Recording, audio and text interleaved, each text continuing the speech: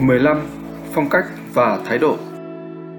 Tập trung làm việc đạt hiệu quả cao nhất, hoàn thành công việc chất lượng đúng thời hạn, đúng chức năng, nhiệm vụ. Nắm vững các quy định, quy trình của pháp luật và banh, trau dồi kỹ năng, kinh nghiệm trong tác nghiệp. Chấp hành mọi nội quy lao động của ngân hàng, tôn trọng, giữ gìn, bảo vệ lợi ích, thương hiệu, uy tín của ngân hàng. Tôn trọng đồng nghiệp, đời sống cá nhân của đồng nghiệp, cầu tiến, tiếp thu các góp ý và đóng góp ý kiến trên tinh thần xây dựng. Không say rượu, bia và có các hành vi bạo lực. Không đánh bạc, cá độ dưới mọi hình thức. Không vay nợ dẫn đến mất khả năng trả nợ. Không có hành vi vi phạm pháp luật dẫn đến bị kết án phạt tù. Không buôn bán, tàng trữ, sử dụng trái phép các chất ma túy, vũ khí. Không quấy rối tình dục. Không bắt cóc, tống tiền và các hành vi vi phạm pháp luật khác.